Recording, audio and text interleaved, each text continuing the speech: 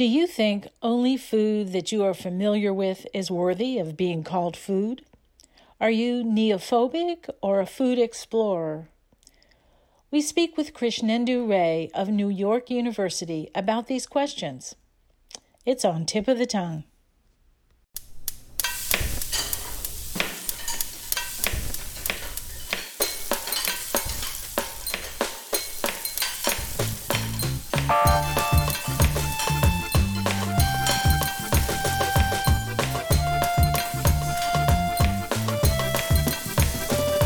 Welcome to Tip of the Tongue, a podcast on the Nitty Grits Network, where we explore the intersection of food and drink and museums. This is Liz Williams.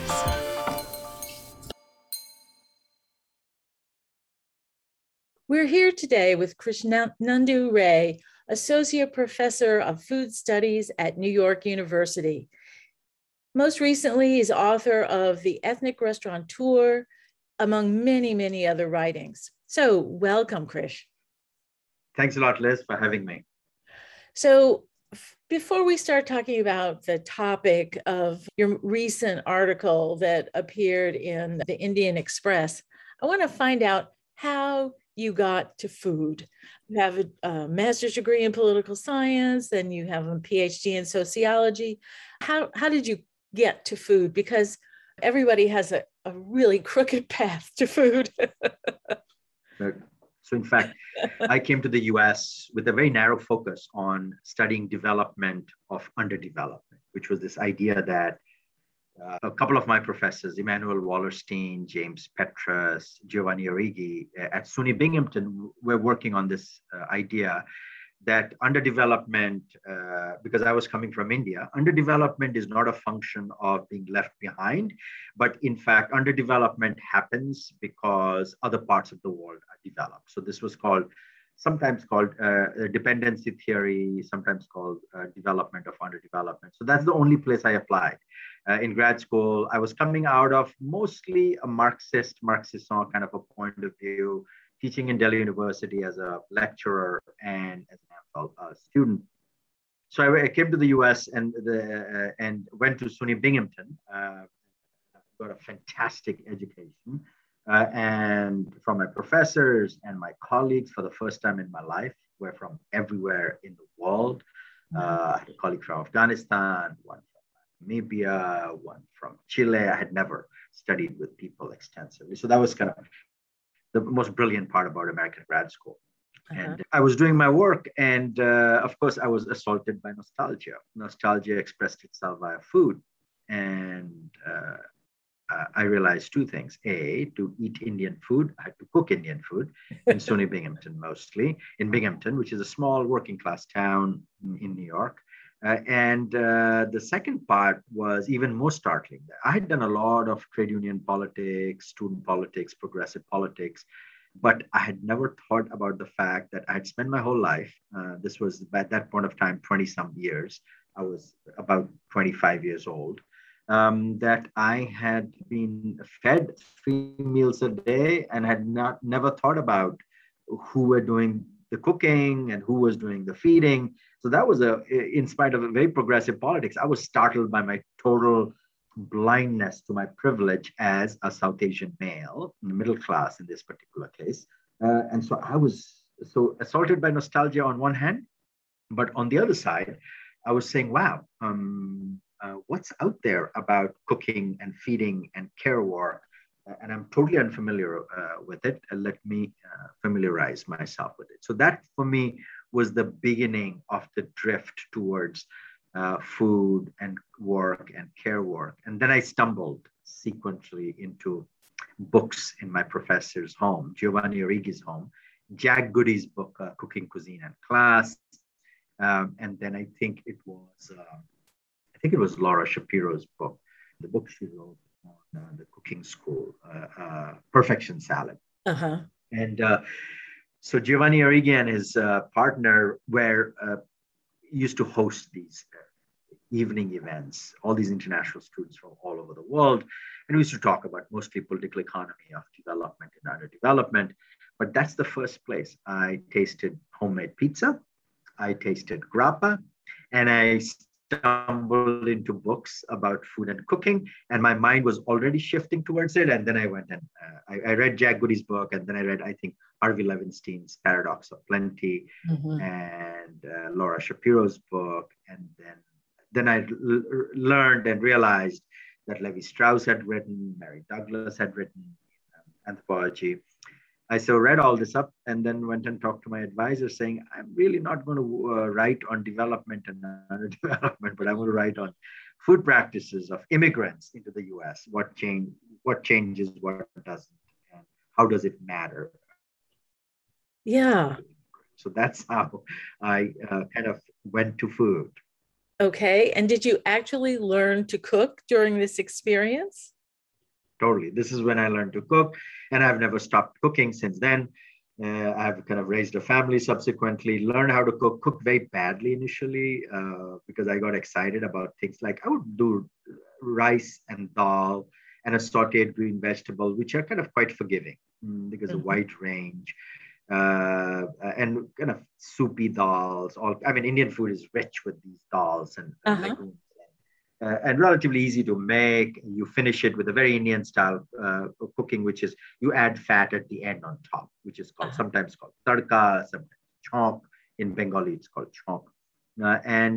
So that was good, and that was relatively easy to learn. But what I screwed up repeatedly were cooking proteins, especially chicken, because I had never cooked such huge chickens and so much fat.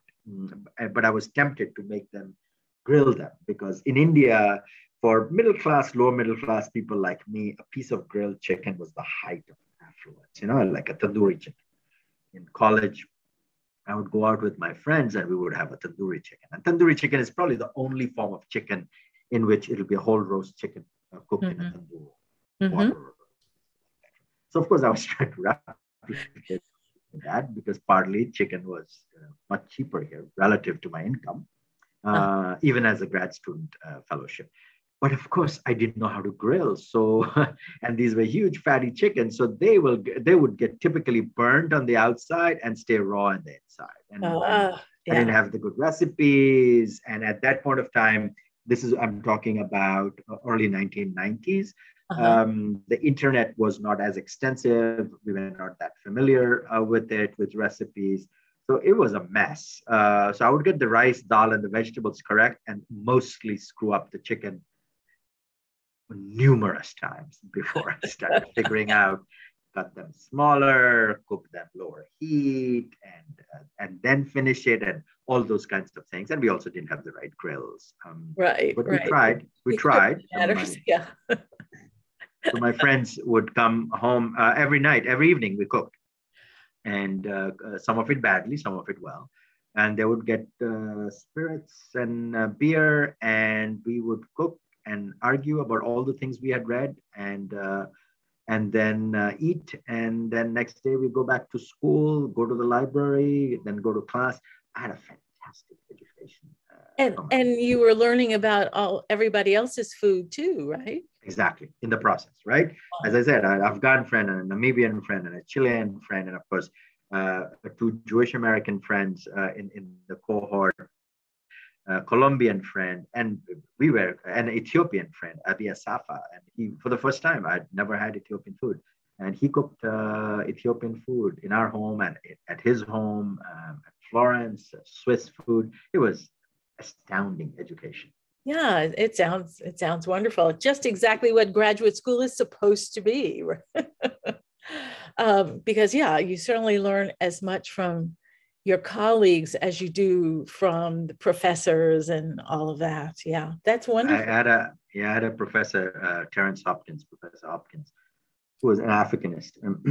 And he said, he told me almost, I think the first week, he said exactly what you said, Liz, which is 80% of what you're going to learn, are you going to learn from your peers. 10% you're going to learn from books, 10% you're going to learn from professors. Be attuned to it. I was like surprised by that ratio. I said, really? I thought I came here to learn from all of you professors. He says, yeah, but you really learn from your peers. And I now looking back, the amount I learned from my peers, directly what I was supposed to learn, the bookish knowledge. but then, of course, real life knowledge, like in this case, cooking and caregiving and cleaning and all that stuff that I did with all my grad school friends. Right. So let's talk about Gene Weingarten and his article. So, for those people who may not be aware, Gene Weingarten is a humorist writer for the Washington Post, and he wrote a column in August about foods that he wouldn't eat. And he basically, well, Krish, why don't you describe the article? Yeah, and I'll describe the context also. I mean, Sure. as you said, Gene Weingarten is a humorist, and he wrote this column about things. I think it said something like things no one can make me. Right. And he had things like some vegetables, some fruits in it. He had what he called garbage sushi. But then he said Indian food, all Indian food. And one of his arguments he gave is that it's an astonishing cuisine because all kinds of dishes are made out of one spice, he said. And he called that spice curry. And then subsequently, someone in the staff corrected it. There was a correction soon after that says that, well, curry is really not one spice, but in fact, it's a combination of spices. And of course, in reality, every household can have a different combination of spices called curry. Of course, when I first read it, it was badly written and idiotic to identify the cuisine of 1 billion people with more regions than, say, Europe. And how do we know that? We know that because there are more languages in South Asia than in Europe. And in fact, the scripts are more different. So wherever there's a language, there's a cuisine, typically. So to talk about this cuisines, multiple, of South Asia, specifically India, and say it's based on one spice. It's like, let me say what the analogy would be. If I told you, well, I dislike wine because it's made from one grape. Okay, so it's exactly that kind of an analogy. He would never say that, partly because he's probably more familiar with it. Right. So, but anyway, initially I thought, well, it's a humorist, and so it was not particularly good humor, so I should ignore it. I ignored it for the longest period of time. But I think eventually it got to me, and I sent out some tweets about spices and the role of spices. And then someone reached out to me from the Indian Express saying, your tweet has been retweeted a few thousand times, and you now have, I think, 6,000 followers or something. Would you want to elaborate on what you said in your tweets about spices and the role of spices in European history, in Western history, and in India, etc. So anyway, so that was the point of departure, why I eventually wrote this piece about what I thought about Gene Weingarten's piece. What's interesting about it is, I think, twofold. It's almost, do you want me to elaborate on my? Oh, please. Yes. Yeah. I'm just listening to what you're saying. Yeah. Yeah, it was a caricature. In some ways, very ill-informed. The example, the idea that all Indian cooking is made, has one spice in it. It's certainly ill-informed. Did you ever think that he was purposely making himself into the buffoon about it? And maybe he's not quite as ill-informed as he portrayed himself? Could be. It would have worked if the correction wasn't made. The correction, they scampered quickly, realized that the correction, and the correction was saying, well, we know really that spice is not, curry is not one spice, but a spice mix. Which if it was, let me make a buffoon of myself by taking an extreme position, would have been a lot of fun. And it would have played a interesting role. But the eagerness to correct it was saying that he, in fact, was really uninformed about it. Right. He really believed what he was saying. Yes. Yeah, that was astonishing to me, because I didn't think anyone today, in 2021, thinks about Indian food is based on one spice, and even curry, But, and here was the other part of it. He, I think, in some ways, he's a bit like the figure of a joker, right? Where by exaggerating, what I found interesting about this piece is that by exaggerating, he was in fact touching a nerve. And for me, that was the interesting part. Okay, so what do you think then it means? So I think that's the nerve he touched, which is what I saw in his piece. Is It's a form of culinary prejudice where we may be ill. It's okay to be ill-informed about some cuisines, say Mhm. Ethiopian or Somali, or say in this case Indian.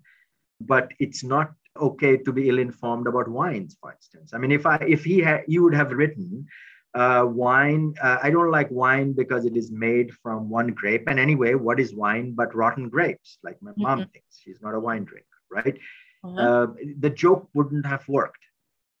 It wouldn't have worked because it didn't. It doesn't touch on this kind of a prejudice which he in fact represented. That many people, in some ways, think that there is a great range and variety of tastes and flavors and palates in French cuisine, in Italian cuisine, and especially in New American cuisine.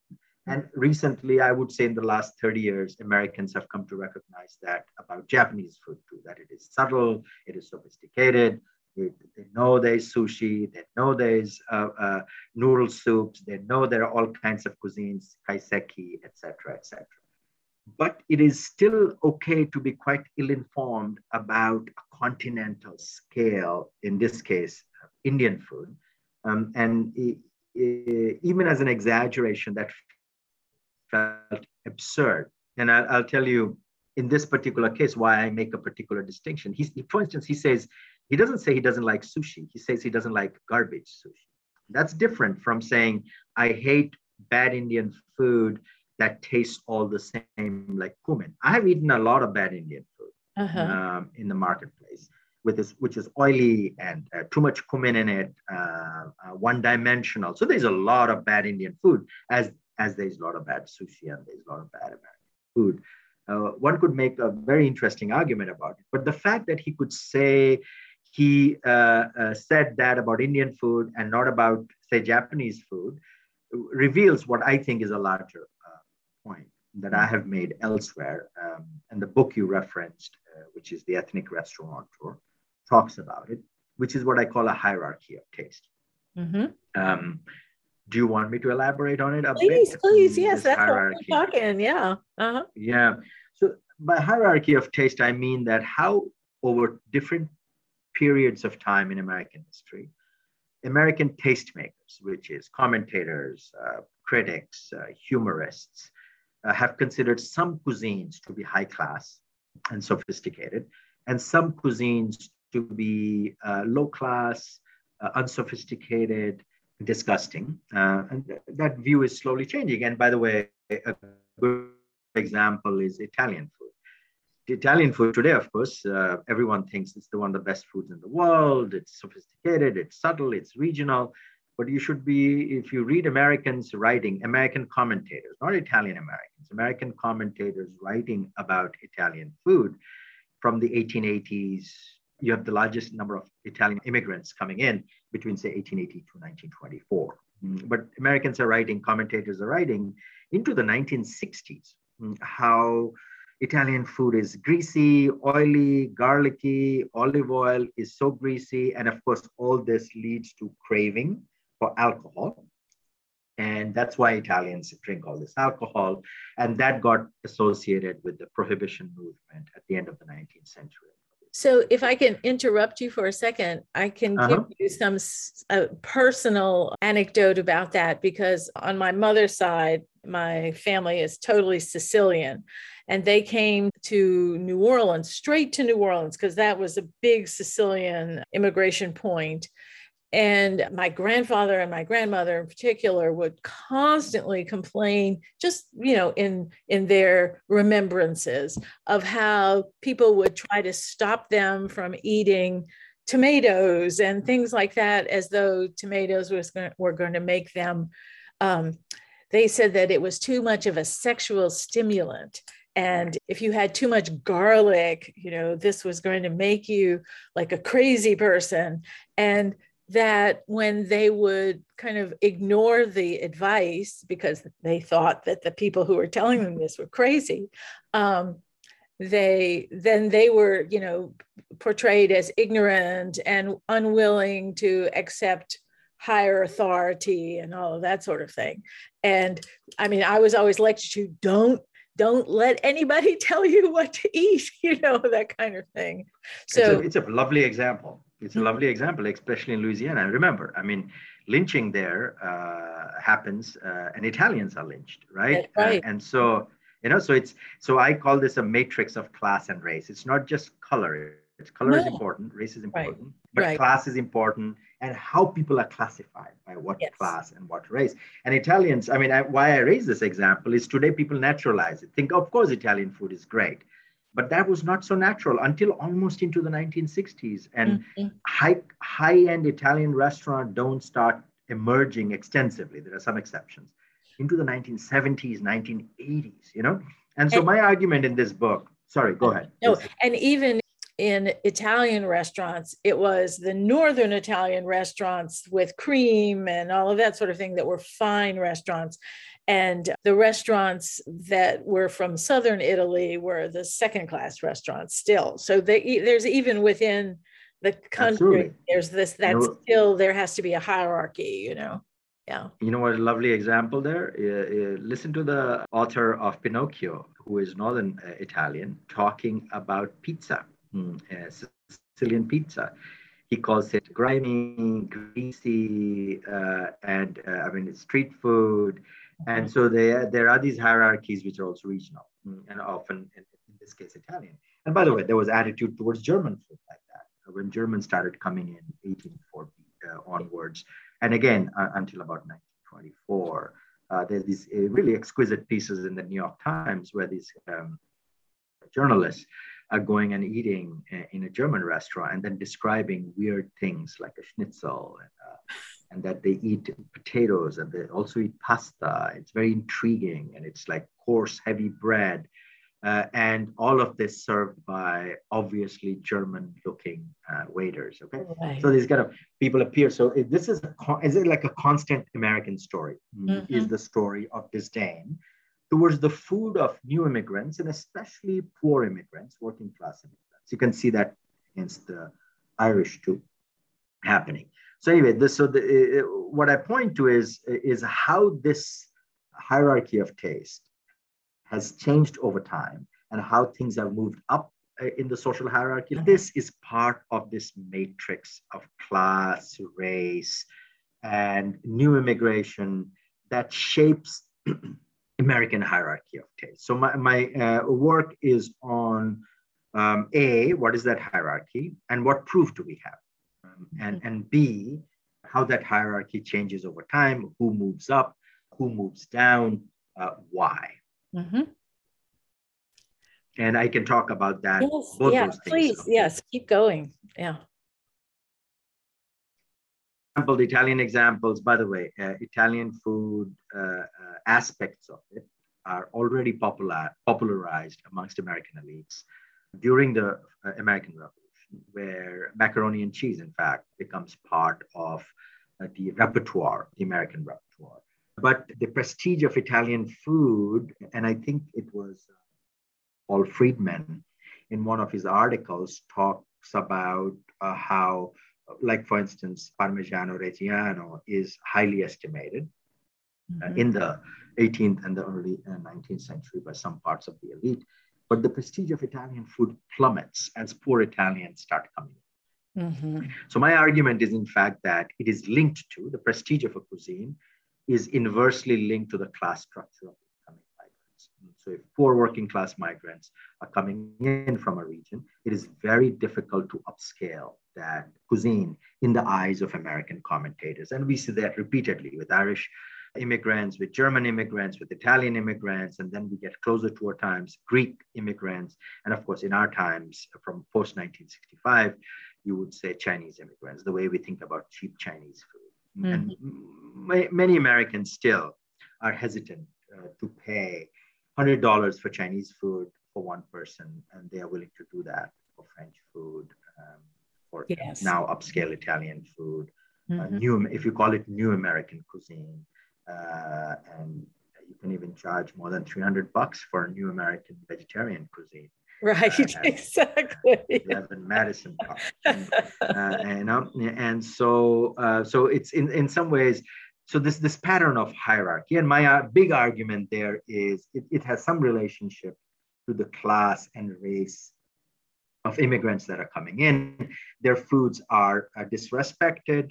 The immigrants themselves, of course, keep eating it, thankfully, don't follow the advice of school teachers, nutritionists, social workers, commentators, eventually restaurant critics. They keep eating it, eating it, eating it, and slowly it seeps out into the rest of the social world. Happened with Chinese food, happened with Italian food, happened with German food, and they slowly climb up as the class, as the group of people whose food we are talking about climb the class ladder.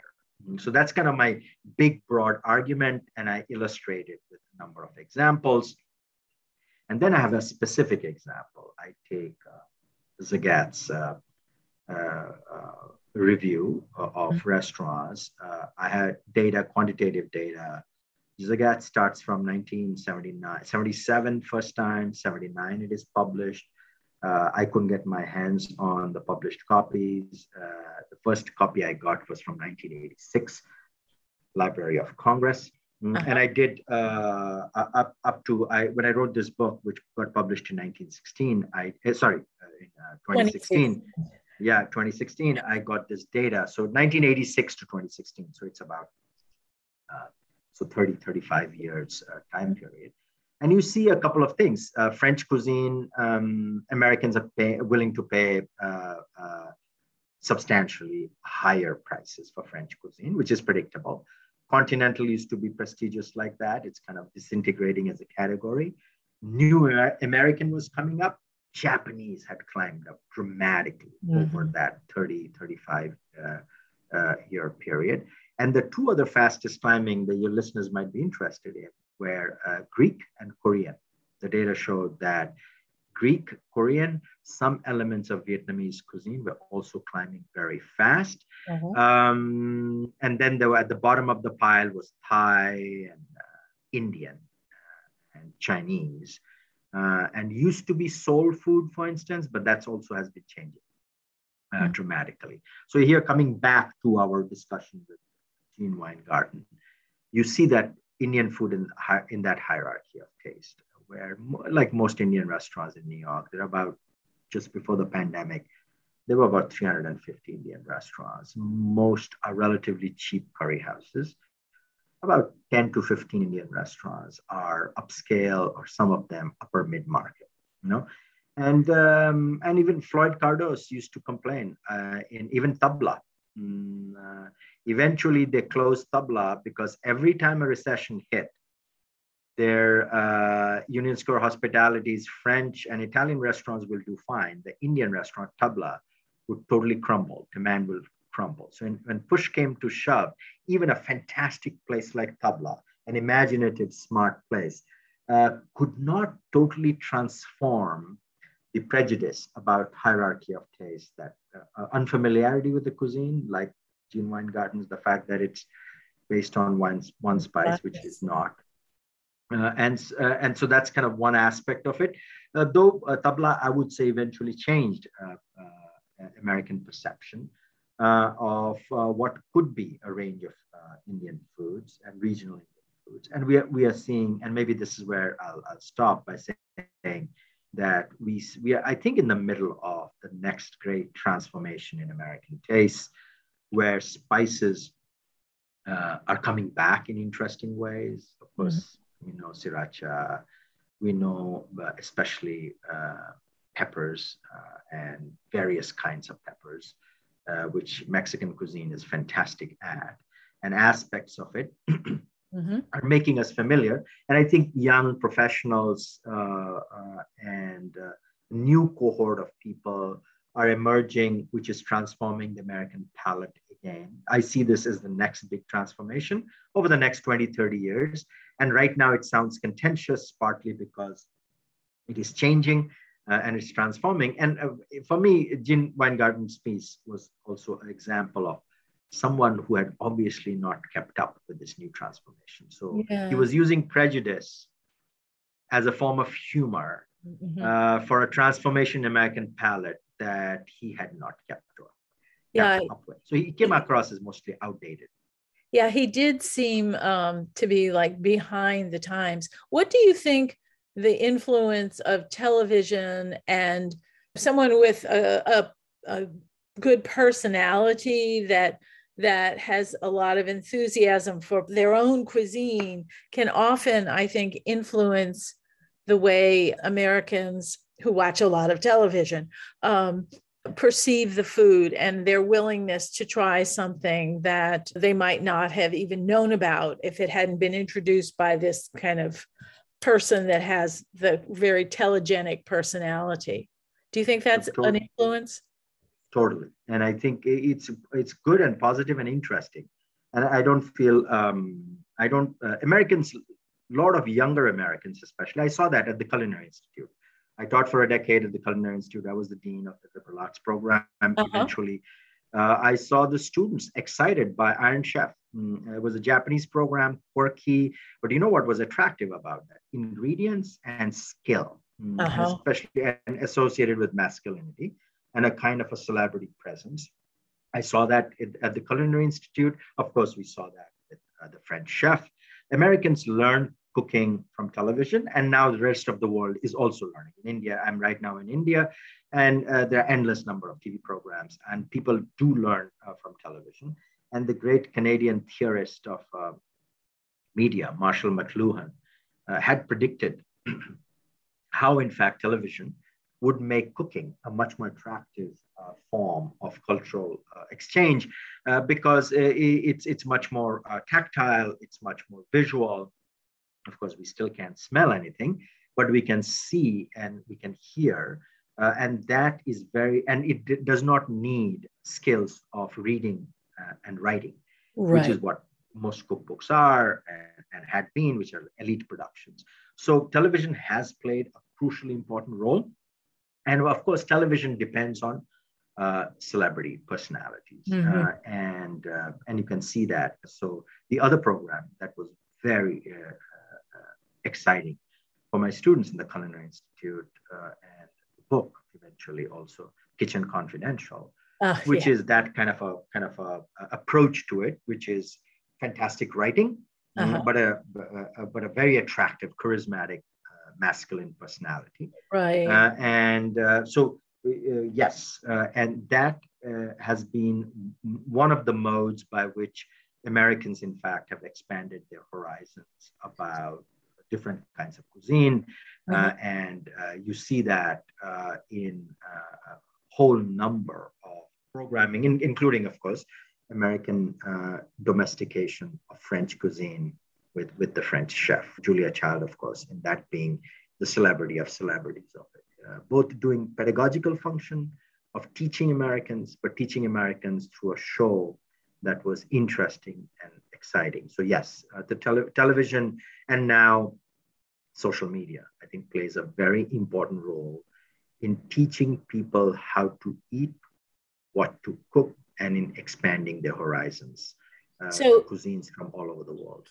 One of the things that I think about Julia Child versus this sort of masculine skill set that somebody like Anthony Bourdain represented is that's one thing.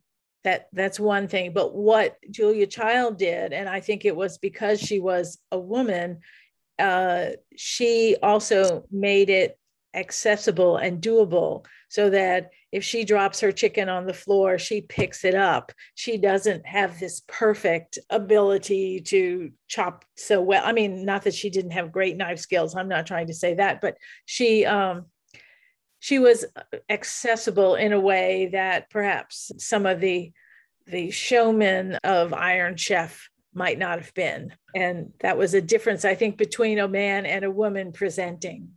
Yeah, of course, gender plays a crucial role, and that's linked not only because they're men and women, partly because what men and women are doing. Even now, in spite of all the conversation and all the watching about food, most of the cooking at homes is done by women. Right. Almost everywhere in the world. So a woman's attitude towards cooking is going to be different, and especially if it's everyday cooking, than spectacular. Right. And the spectacular cooking can range from the barbecue, which is very masculine, but traditional, to spectacular cooking like the Iron Chef and Iron Chef America and the Bourdains, etc., Right. or spectacular work, I think shapes the aesthetic of a program. Right. Well, thanks so much. This has been a whole lot of fun. And bye-bye. Thanks for being with us. Thanks a lot, Liz. Thanks for listening to Tip of the Tongue. We come to you from the Camellia Bean Studio at the Southern Food and Beverage Museum in New Orleans, part of the Nitty Grits Network. For more information on today's podcast, join the Tip of the Tongue podcast group on Facebook. Please come by when you're in New Orleans and don't forget to subscribe to our podcast, wherever you listen to podcasts. If you like it, let us know in the comments. This is Liz Williams.